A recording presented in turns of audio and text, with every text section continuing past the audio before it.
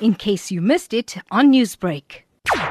After the 2016 incident on Kilimanjaro, journalists and people in general were very reluctant to join the Trek for Mandela team. This year is the centenary year. It's amazing to be part of what I would say is quite a historic movement, particularly marking Madiba's what would have been his 100th birthday. And anything to save a girl child, the stories that we have managed to highlight through this campaign really documents and unveils its generational poverty of the young African child. We don't go along, and if we don't tell these stories, who gets to save the African girl child from this burdened predicament that she finds herself in around not being able to go to school because of not having sanitary pads? We set a challenge for ourselves as SABC TV News. We're looking at attempting a double summit. So that means we are going to look at going up with a group, and if all goes according to plan, we will then summit with a group on Madiba's 100th birthday. We will descend, rest up for a few hours, and then we will, if we are in good spirits and in a good frame of health and mental well-being, we will then ascend again and see how far we can go. Hopefully we'll get to Uhuru, and that is a double summit. Seeing as though this is your third trek, what are some of the things from past experiences that you have learnt going into this one? Pole pole, which means slowly, slowly. That is the whole essence of this trek. You do it slowly, slowly, but you do get out there to that point.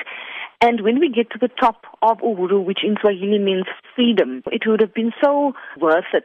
Freedom in many ways. Freedom in meeting our deadlines, freedom in challenging ourselves individually, but also freedom in saving the girl child. But from a physical perspective and a mental perspective, what we've found as Team SABC News, when everyone else is complaining about things like sore feet, the strain on their legs, nausea and vomiting and hallucinations, which kicks in from the second camp onwards. When you're at a certain altitude, the higher you go, these symptoms start kicking in, which is known as mountain illness. But the one thing that drives us is our deadline, and one needs a focus point. That's what I've learned. You need to know why you are there, why you are doing it, and every day, take it one step at a time. How have you been juggling your day-to-day TV journalism and training? It's been a taxing month. I was actually saying to the cameraman, Thabo Madilola, I feel like I haven't trained enough this year. It's been absolutely challenging to do daily deadlines, to tell the stories of day to day, to also fit in the training, which is very crucial because we've set this challenge for ourselves.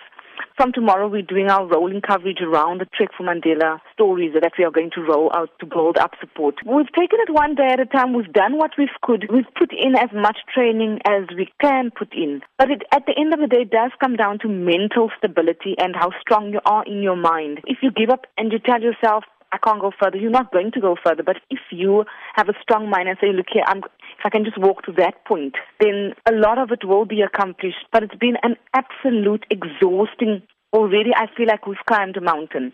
How can the public follow and help you along this trek?